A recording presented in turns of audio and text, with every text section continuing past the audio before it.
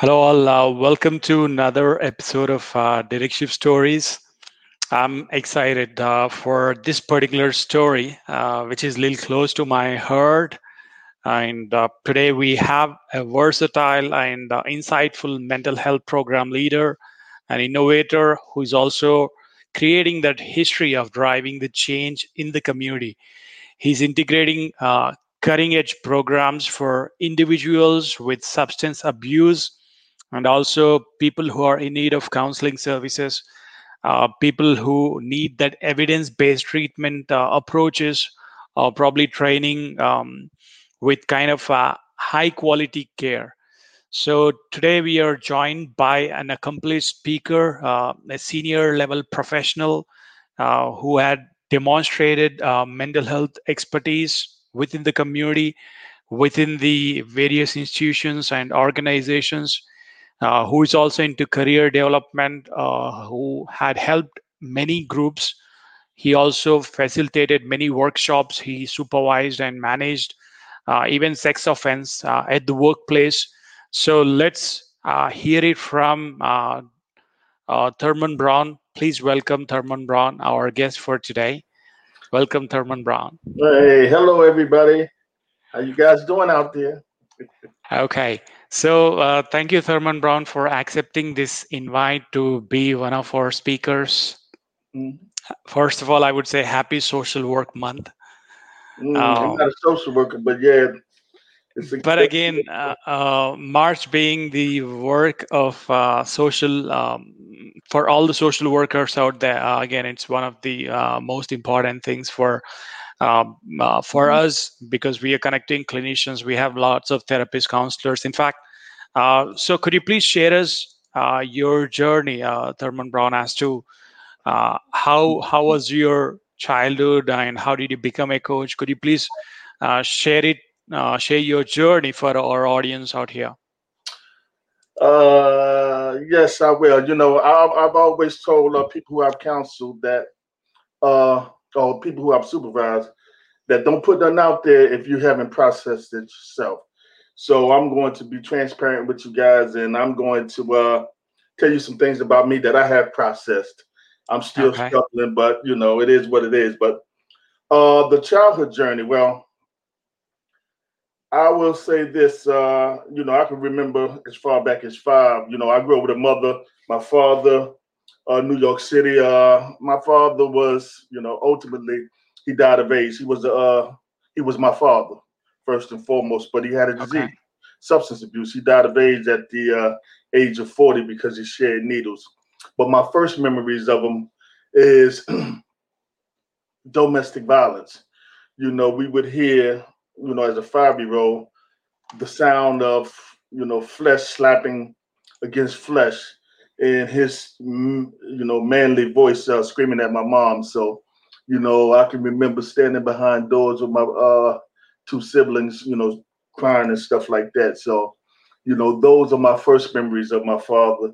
Then my mother separated from him, took us to North Carolina, and we began living a different kind of life in a different environment. I mean, in North Carolina, I mean, cows and grass and stuff like that. It was totally foreign. Uh, but I remember her to be a nurse's aide. So, and I remember her to be a loving woman. She married a serviceman, James Williams, and he transitioned out of the service. And I guess he was driving the big 18 wheeler trucks because I remember seeing those in the yard down there. But ultimately, my mom's succumbed to alcoholism, and really one domestic violence relationship after the other. James wasn't a domestic violence guy, but Well, when James would go off on these long runs, my mother, she's a young woman, she played in the field, so she's drinking alcohol and entertaining folks. So ultimately, it was my mom's, me, my brother, and my sister, and alcoholism was a really, really severe thing in our household to the point where my moms would bring men home who would molest her drunk body. Basically, I call it rape, but we would have to hover over her in order to keep these individuals, away from her to the extent that we could. So ultimately, at 13, I came back to my father because my mother couldn't handle three kids. She was on public assistance, so the food stamps and monies that she was getting monthly would go towards alcohol. So we would be left to, go to family members, in the summertime, canned food or, surviving that way. When I was, 12, 13 years old, I used to collect cans. And on the can, it used to always say no deposit, no return. It was worth 5 cents. So 20 cans would be $1, and that's $1 worth of bologna or something to Wow. that effect. But that taught me something about people, collecting cans. If because someone could throw a can out of a car door and it could land in the bushes in the briar patch or whatever the case may be, my job is to reach my hand in there, whether it's a snake or a porcupine or whatever kind of animal may be there to redeem that can. Because if I clean the can off, and I could redeem it for 5 cents. So people are that way, I believe, to some degree, once they are on substances. As a counselor, my job is to help clean people off, help them find themselves, because if you don't make a deposit, you don't invest in their life, you can't get a return. So, my philosophy has evolved from that childhood experience. So it was rough and tumble, but we are who we are, and life is the way it is for folks. And I don't, it's kind of tough, but I look back, my moms and my father, they did the best they could with what they had. So we move forward from there. Yeah. So was this back in 90s, Thurman? Thank you so much for sharing that. Again, being vulnerable in the current scenario, sharing a story which had transformed your parents. In fact, be it your mother, or be it with respect to what you mentioned about James William. Yeah. So was this in 90s or was this in Now 80s? I'm a '70s child, so I was born in '65. So all of this Oh, was taking place in the '70s, and yeah, because I came back to New York City in 1975. I was 13, 14 years old. No, yeah. oh, okay. Um, So so definitely, I mean, by looking at you, I thought you are not that old, but thank you so much. So what you shared is amazing. If you like the way you said, if you can't make a deposit, you can't get a return. That's also again with the way we engage with people socially now. Again, to create that conversation or to create that engagement, or if you need happy smiles, or if you need happy comments or happy shares, people are so addicted now. I would say the 21st century addiction is again the gadgets which we have out there. mm, People who are glued. So the new alcoholism, I would say, or abuse would be the kind of addiction which we have to digital elements. Probably the many who might disagree to this, but it's changing the way we connect. It's changing the way we do teletherapy. In short, so, could you share as to how you became a coach? How did you start Thurman Brown Consultant? So, what made you start this business? Because earlier you worked in the healthcare space, or probably helping clients in the healthcare space. What made you come up start this business, or how did you become an entrepreneur?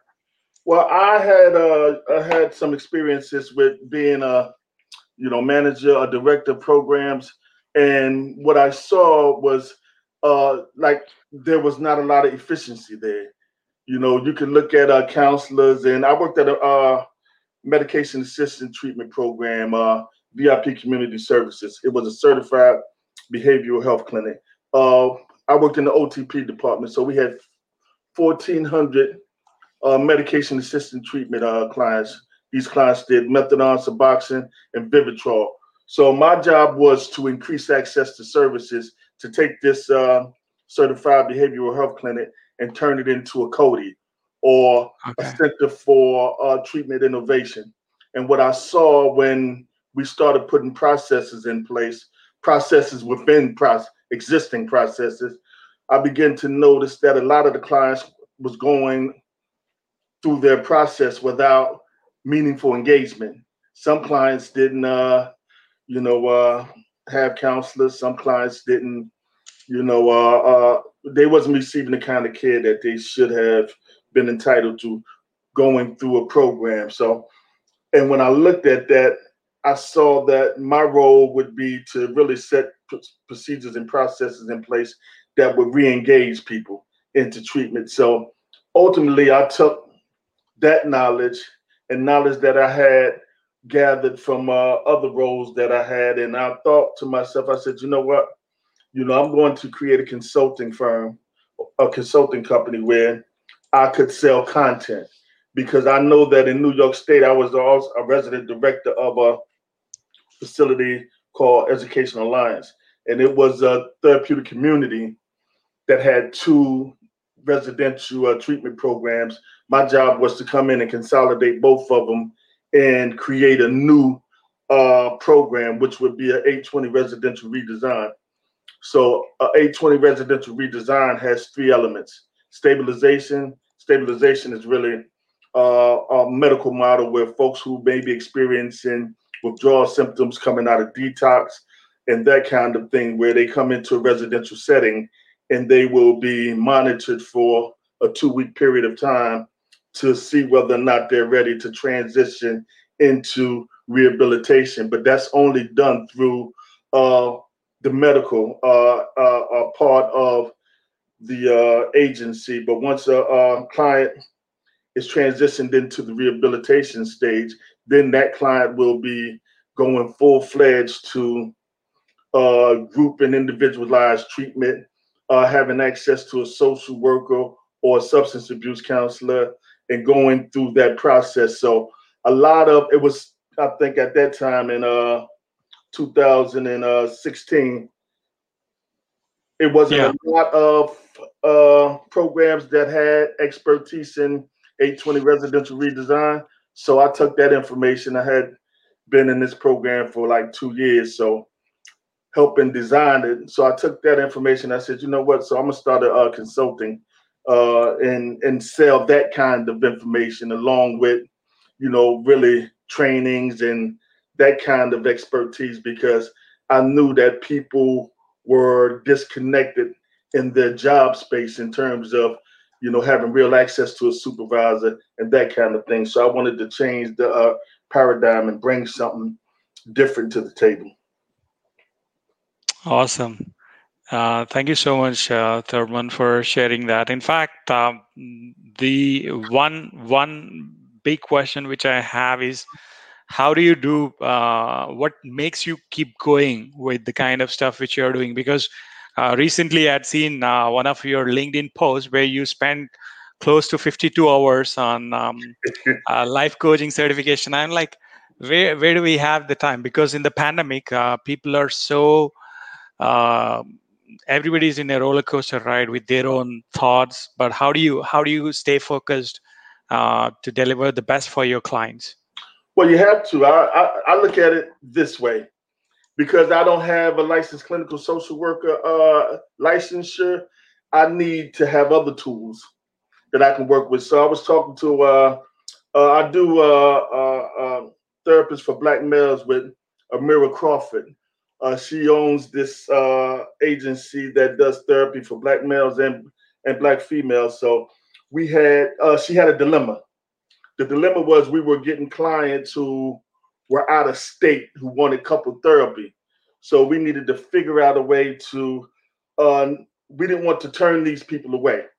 So the only way we could do it is that I would get training in life coaching because I could provide life coaching services. So in that way we can really talk to the couples who had substance abuse problems.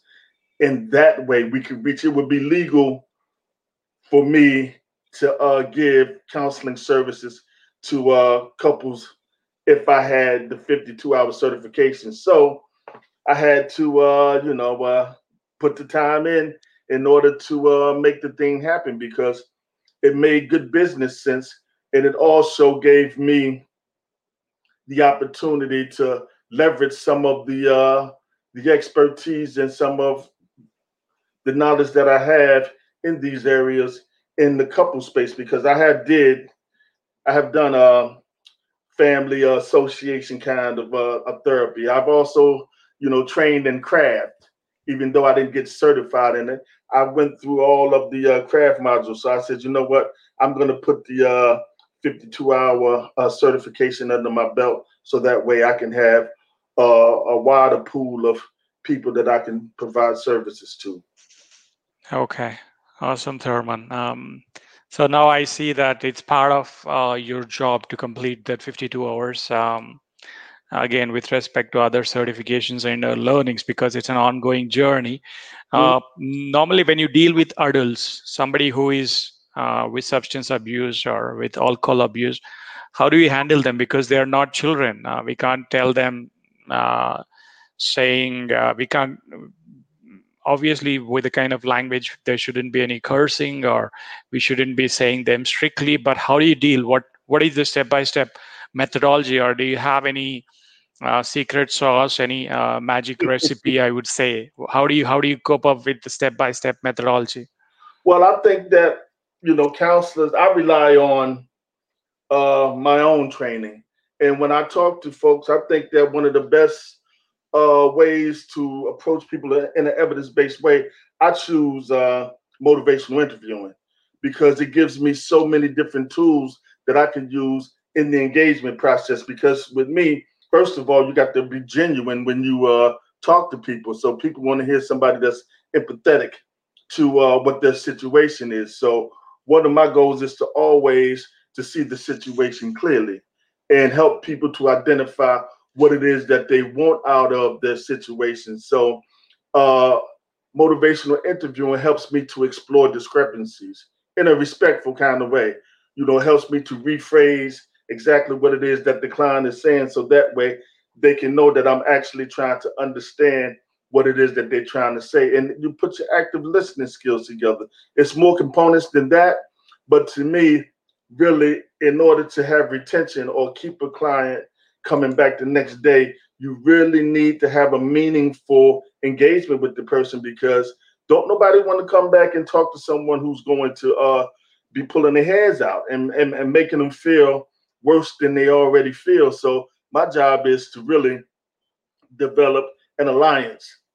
I'm not your homeboy, I'm not your homegirl. But I am someone who wants to help you in this discovery of what are your issues, because I always believe that the origin of trauma is really probably some of uh it would explain a lot of substance use disorder. So I want to ultimately have a wide ranging conversation with people until we can begin to narrow down what the issues really are. So I use the tools in my toolkit. Okay. And so what would be the essential items or essential things for the road to recovery? Obviously, people who would get on a one-on-one discovery call or a consultation with Thurman Consulting would know the things which are there in the toolkit. Um, but what would one need apart from the coaching fee or the therapy time? What would they need on the road to recovery? I think that they would need to be able to tap into the confidence to take it one moment at a time. Just to really be able to say, hey, for the next hour, I won't use. because we can start there. For the next 7 hours, I won't use, and I'll begin to really start thinking about other things that could distract me from my cravings or cues to use. Because when I'm with a client, I want to be able to develop almost immediately a relapse prevention plan. How do we avoid not using? So I want the client to identify some of the things that would really want to make them begin to use again. So we want to develop a contingency plan. Relapse for some folks is a part of the equation, but it don't have to be for everybody. So I'm one of those counselors who harm reduction is a part of the equation. So a relapse doesn't necessarily mean that it's the end of the world. And I need for a client to understand that we just need to get back on point and make some commitments to ourselves. And it's really about honoring ourselves. The best life that you can possibly have is around the corner, but you got to not be exhausted. You got to get around the corner. And that's one moment at a time. Awesome. Awesome. Thank you. Thank you for sharing that. So there should be this acceptance from the client. There is this trust in the way you communicate and how the conversation proceeds. Awesome.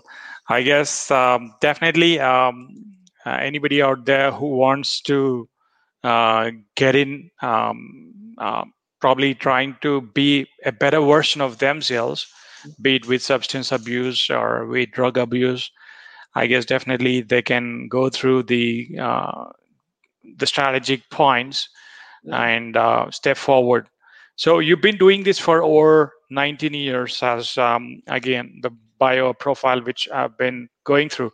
But what was your first job like? What did you do at the beginning of your career, right out of college? What was your first job? Well, my first job was fresh out of substance abuse training. I had his name is Lawrence Porter. He was my advisor. So he came to me one day. He said, Thurman, because I was doing the 350 hours in order to get the KSAT certification. So what he Oh said, God, he said, hey, 350 hours?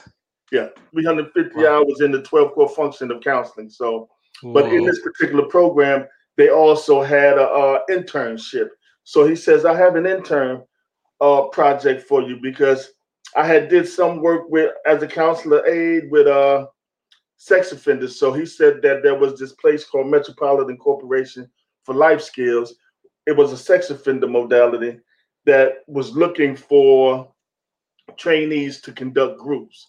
Would I be interested in working with sex offenders? So I said, sure.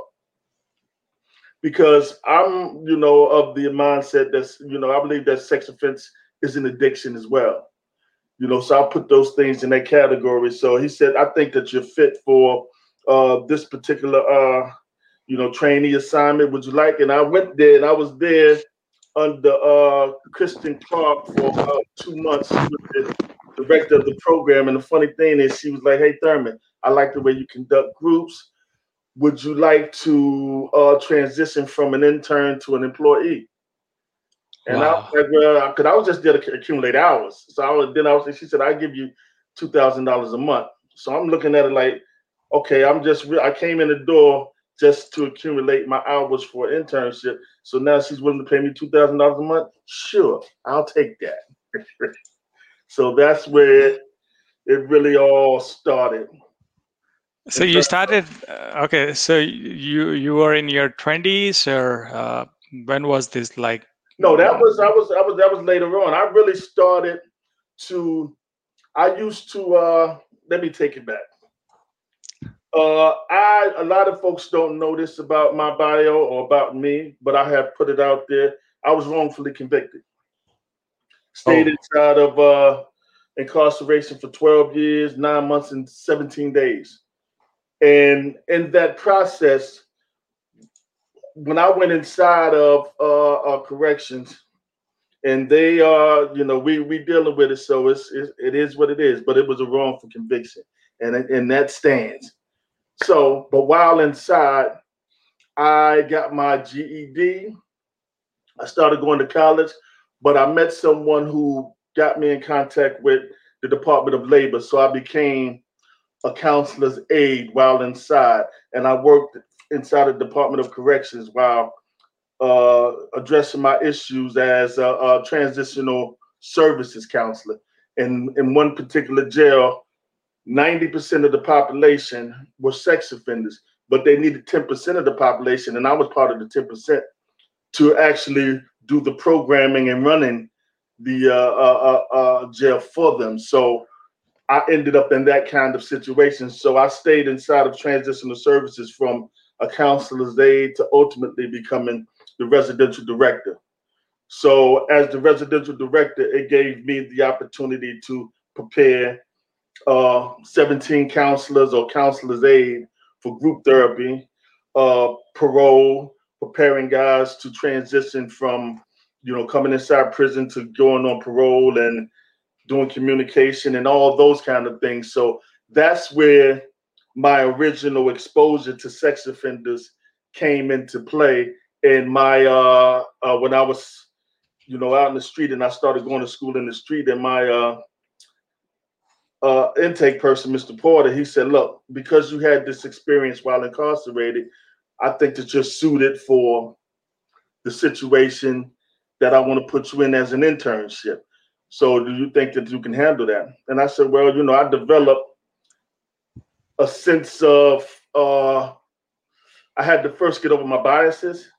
So I did that while I was inside, while I was, wrongfully incarcerated. I got over those biases. But once I transitioned out and I was home and I started going to college, getting my bachelor's degree and my master's degree and working at the same time, I was able to transition into an internship that really helped me to build my career later on. Wow. Awesome. This reminds me of Will Smith's movie. I don't know if you had watched it, The Pursuit of Happiness. I don't know. Did you get to watch it? I've seen it. Okay. So, I mean, your story can be another biopic. In fact, that reminds me of Chris Gardner, who says that don't ever let someone tell you that you can't do something, or you got a dream, you got to protect it. And the lines which I'm just reading, people can't do something themselves. They want to tell you that you can't do it. You want something, go get it, period. Well, you can either become really disabled by the injustice of it all, or you can say to yourself, you know what, ultimately, there's an arc. Justice is going to prevail, and I absolutely believe that. And not only do I believe it, I'm going to make sure. So I participate in that process, but simultaneously, I still need to work on things about me because of how I came up, the things that has influenced me, the things that has had an impression on me. So rehabilitation for me was something that I had to really invest in. No deposit, no return. So when I went inside of the corrections, I had a 4th grade reading and comprehension level. Today I have a master's degree. I run my own business, and I train psychologists, social workers, and counselors to be, more effective in the things that they do. So I don't never allow folks to determine who I am and what I can and cannot be, because I know that insurmountable odds, they can be overcame. Yeah, and that's that's what I right. bring to my clients. I don't have to disclose who I am, because that's not a part of my counseling techniques. But I exude the kind of confidence that help a client know that, hey, listen, man, if I can get through this, you can get through this. You just got to be willing to take a hit and keep moving forward. A boxer has to be willing to take a hit and keep moving forward. That's the only way you're going to become the champion of your circumstances. Wow, I love those lines. The only way to become a champion of your circumstances is to again go through our barriers. So, who are the most influential people to you, or if you have to pick three people who had been most influential to you, who would that be? I think well, Malcolm X helped me to read and write again. So I was certainly inspired by the Malcolm X autobiography that was written by Alex Haley. But I've also think that Robert Ludlum was another person who, while I was incarcerated, Robert Ludlum wrote books about espionage. I was able to absorb myself into his work, and I was able to see Amsterdam, Paris, and all of these different places around the globe, and all the espionage and intrigue through his eyes. And I mean, for years, I mean, I used to absorb these books, like, and it helped me to survive my surroundings. So, Robert Ludlum, Malcolm X, and I just think that just people in general, just watching people and see how they struggle and how they overcome things, was a big inspiration because, people are doing far worse than I could ever have been subjected to, and they still manage to praise God and move forward. So that's what I would say. I don't know, but that's what I would say. Okay. Awesome. Thank you for sharing those authors. And if you had to go back, if you had to turn back the time and talk to your 18-year-old self, what would you tell? What would you tell him, or what would you tell yourself? But you know what? It's the funny thing about the 18-year-old. The 18-year-old was a drug seller at the time when my father Oh, was really suffering from AIDS. And I told my grandmother one day, we were sitting at the table. I said, "Yeah, I saw Daddy. He's walking down the street. My father was in a state of dementia." So she said, "Well, why come you didn't put him in the cab and send him home?" And I said, "Well, why would I do that?" Because I felt that 18-year-old felt this way. If people see my father as a drug addict and almost ready to die, I'm out here hustling, selling cocaine 100 miles an hour, they're gonna think that they can treat me like they treated him. So I was so dialed into that code that when my father walked past me, I just let him walk past me like he wasn't my father because he had fell into the condition that he fell into. So if I could tell that 18-year-old something, I would say to him, you carried a lot of guilt with you because you didn't even want to touch your father when your grandmother said, "Pick him up, let's take him to the hospital because he's getting ready to die." And I'm afraid of the AIDS because I don't know if I touch him, is it going to kill me? So I would say to that 18-year-old, forgive yourself. okay. Again, to give yourself. Okay. Awesome. And so, with respect to all the people who are going through the struggle, who are going through the challenges now, the last 1 year, March 2020 to March 2021, right now, everybody has been going through that toughest journeys, getting locked down or being in quarantine. Everything accelerated. Things had tripled or quadrupled. How do you do teletherapy for your clients? How do you handle remotely people with abuse? Well, we do Doxy, Doxy.me. It's a free platform where you can do basically telehealth. You can talk to clients in a confidential space. But I do know that people are wrestling with. See, some folks, a lot of people, I would say the majority of people in the country don't know absolutely nothing about isolation. I've been someone who's been in special housing unit in the box for 90 days looking at a fluorescent light. So prison has taught me about social distancing in a way that I look at COVID-19 now. It doesn't affect me in the same way that it affect my wife, my family, or the other people around because they're used to doing things. I'm used to just sitting in the room with my toilet and reading the book. So that kind of quietness, I'm able to sit with that.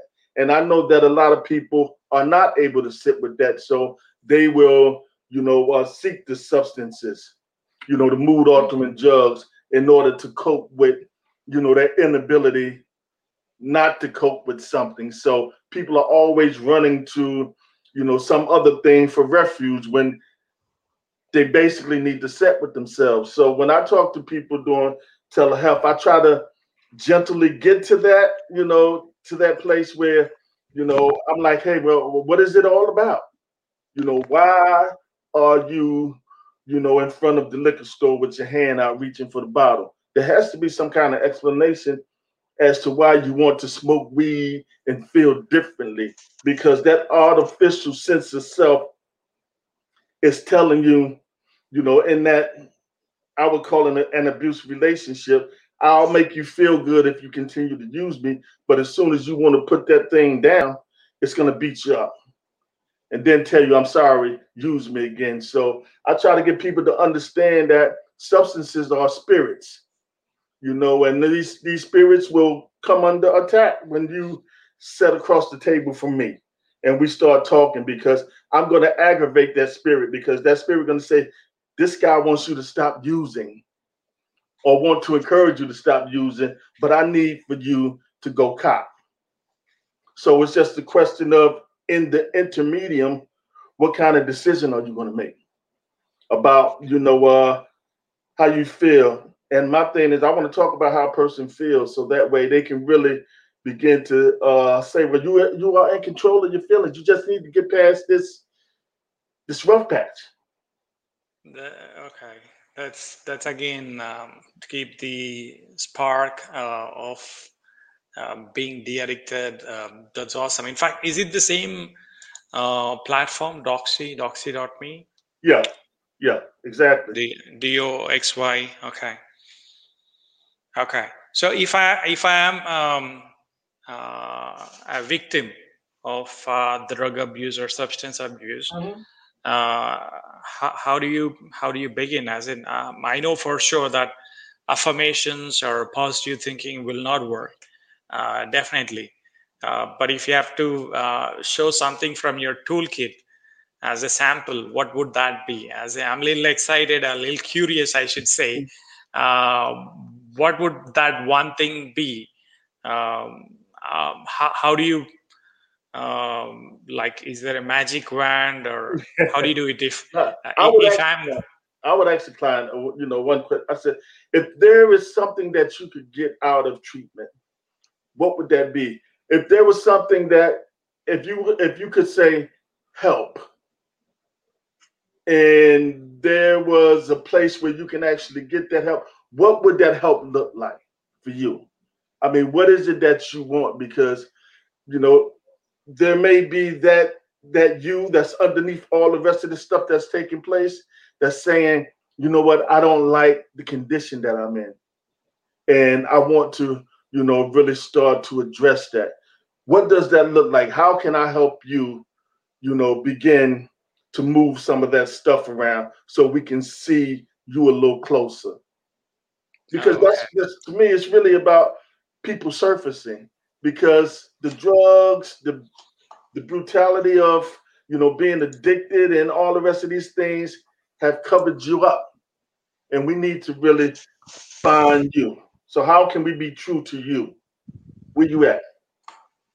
Yeah, that's deep. That's deep. As in, people who need the transformation will certainly look for better. But again, the root cause of all these addictions are on their road to recovery. Everything falls down to their financial literacy or their financial earnings, which could be weekly or bi-weekly or monthly. Now, for people who are receiving the benefit from the government, I guess it's a different game altogether. Well, it may Um, be deeper than that. It may be as simple as this. What it ain't about, because to me, materialism, it's not about the money or the coins of riches of gold, silver and gold. I don't think it's about that. What I think it's really about is, I ask client, what has made you feel bad about yourself? oh, That's the place that we want to get, because there is a parable in the Bible where uh, there is a great gate, and there is a bum there begging for alms, begging people for change, food, or whatever. And the disciples come by, and the bums ask the disciples for coins and stuff like that. And one of the disciples said, "Silver and gold I have not, but what I do have, I give to you freely. Pick up your mat and walk." So what he gave to the person in Christ these were was faith and hope and hope. He didn't give them coins. He didn't give them food. And I know that people need these things. But when people come to treatment, they don't need money. They don't need a check. They need to check themselves and say, hey, what made you feel bad? And how can we get you back in touch with that person to make you feel better? How can we get you back there? That's what I have to give to my clients. I don't have silver and gold.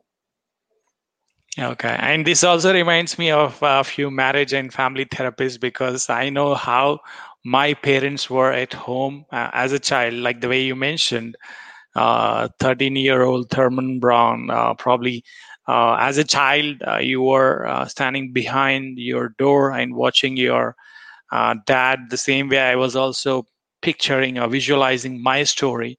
Even every child, I guess, would be going through a similar journey. And this reminds me of the marriage and family therapist. Now, one of the biggest reasons are a, a, the best way to have a happy life.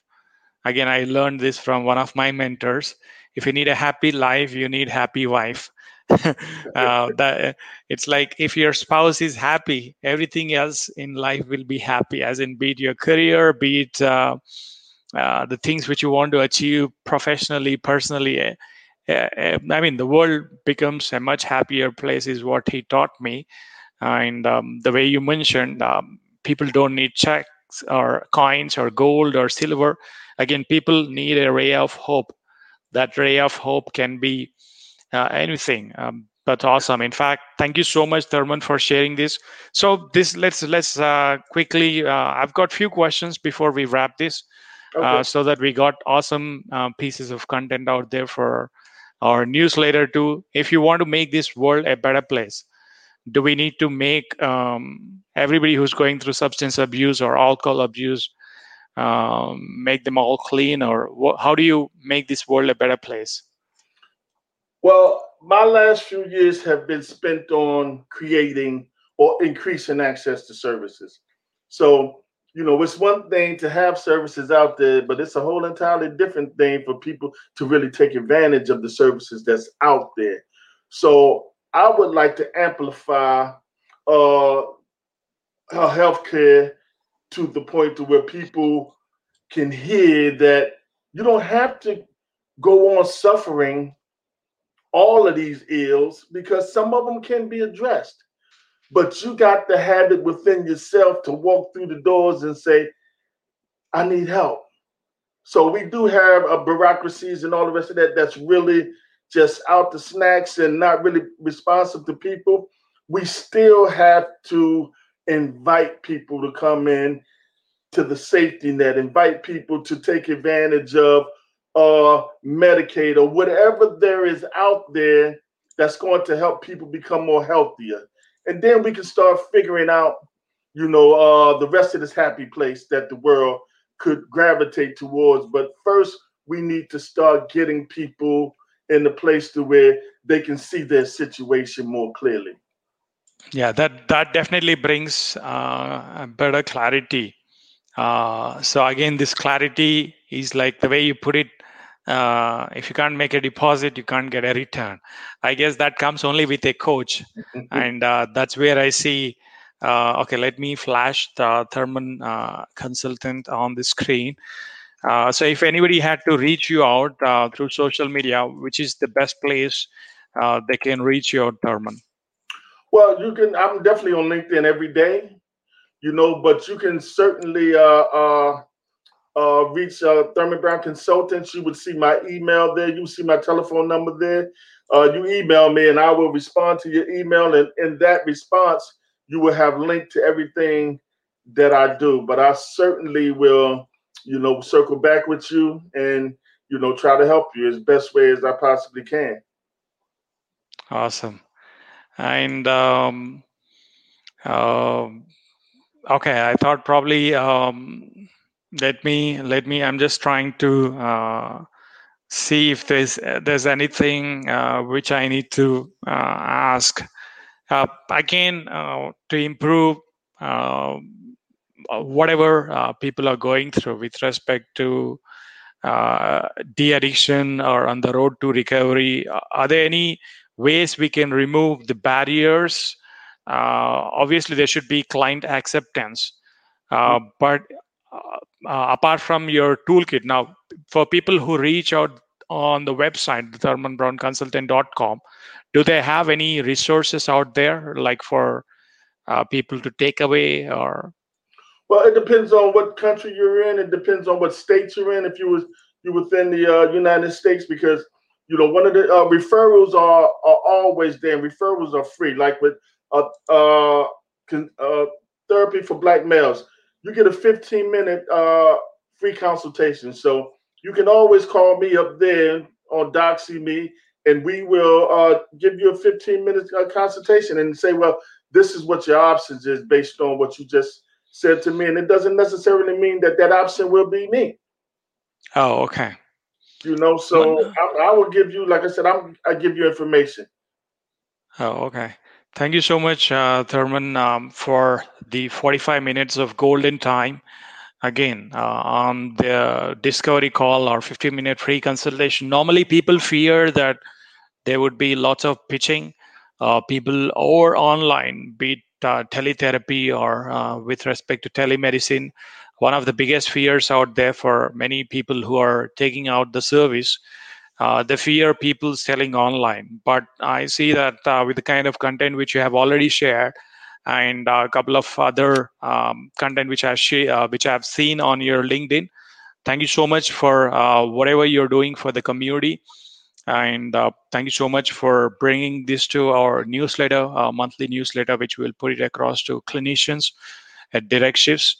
And we will see you in another episode of Direct Shift Stories. Do you have any more questions for me, Thurman? Like, No, I just I thank you guys for giving me the opportunity to do therapy with y'all because it's not really, it's not, to me, it's I tell my clients, I say, look, I do treatment every day. I just call it work. But what you don't realize is that, as I talk to you and help you through your process, I'm also revisiting my stuff at the same time. And I'm looking at how you are strong enough to, make these decisions. And I'm saying, hey, I can use this information for myself as well. So there's always that give and take out of relationships. So I love sitting down talking to people because I walk away from the encounter feeling strengthened in my resolve to live one day at a time. And I'm helping them to, live that one moment at a time. So the relationship grows off of one another. So I thank you guys for giving me the opportunity to share that philosophy with your audience. thank you, Thurman. In fact, in this particular story or in this podcast, you reminded me of Les Brown too. I don't know if you heard about Les Brown. I know who he is. Yeah, like you reminded me in few of the words or a few of the codes which you mentioned. You reminded me like the way he speaks, and you reminded me about the pursuit of happiness. The way the you narrated the story, it's inspirational for me. I had little goosebumps, but it's amazing. So for all the viewers, in case if anybody is watching the replay, you can also listen to this on Google Podcasts and Apple Podcast within 24 hours from now. This will also get published on Apple Podcasts and Google Podcasts, and the live recordings will be shared. Again, it'll be through Facebook, LinkedIn, and YouTube. So do share in your feedback, and we will catch you with another episode of Direct Shift Stories with another guest sometime next week. Thank you, Thurman. Thank you so much Thank you, for guys. being here. Bye bye. Take care. Thank you. Bye.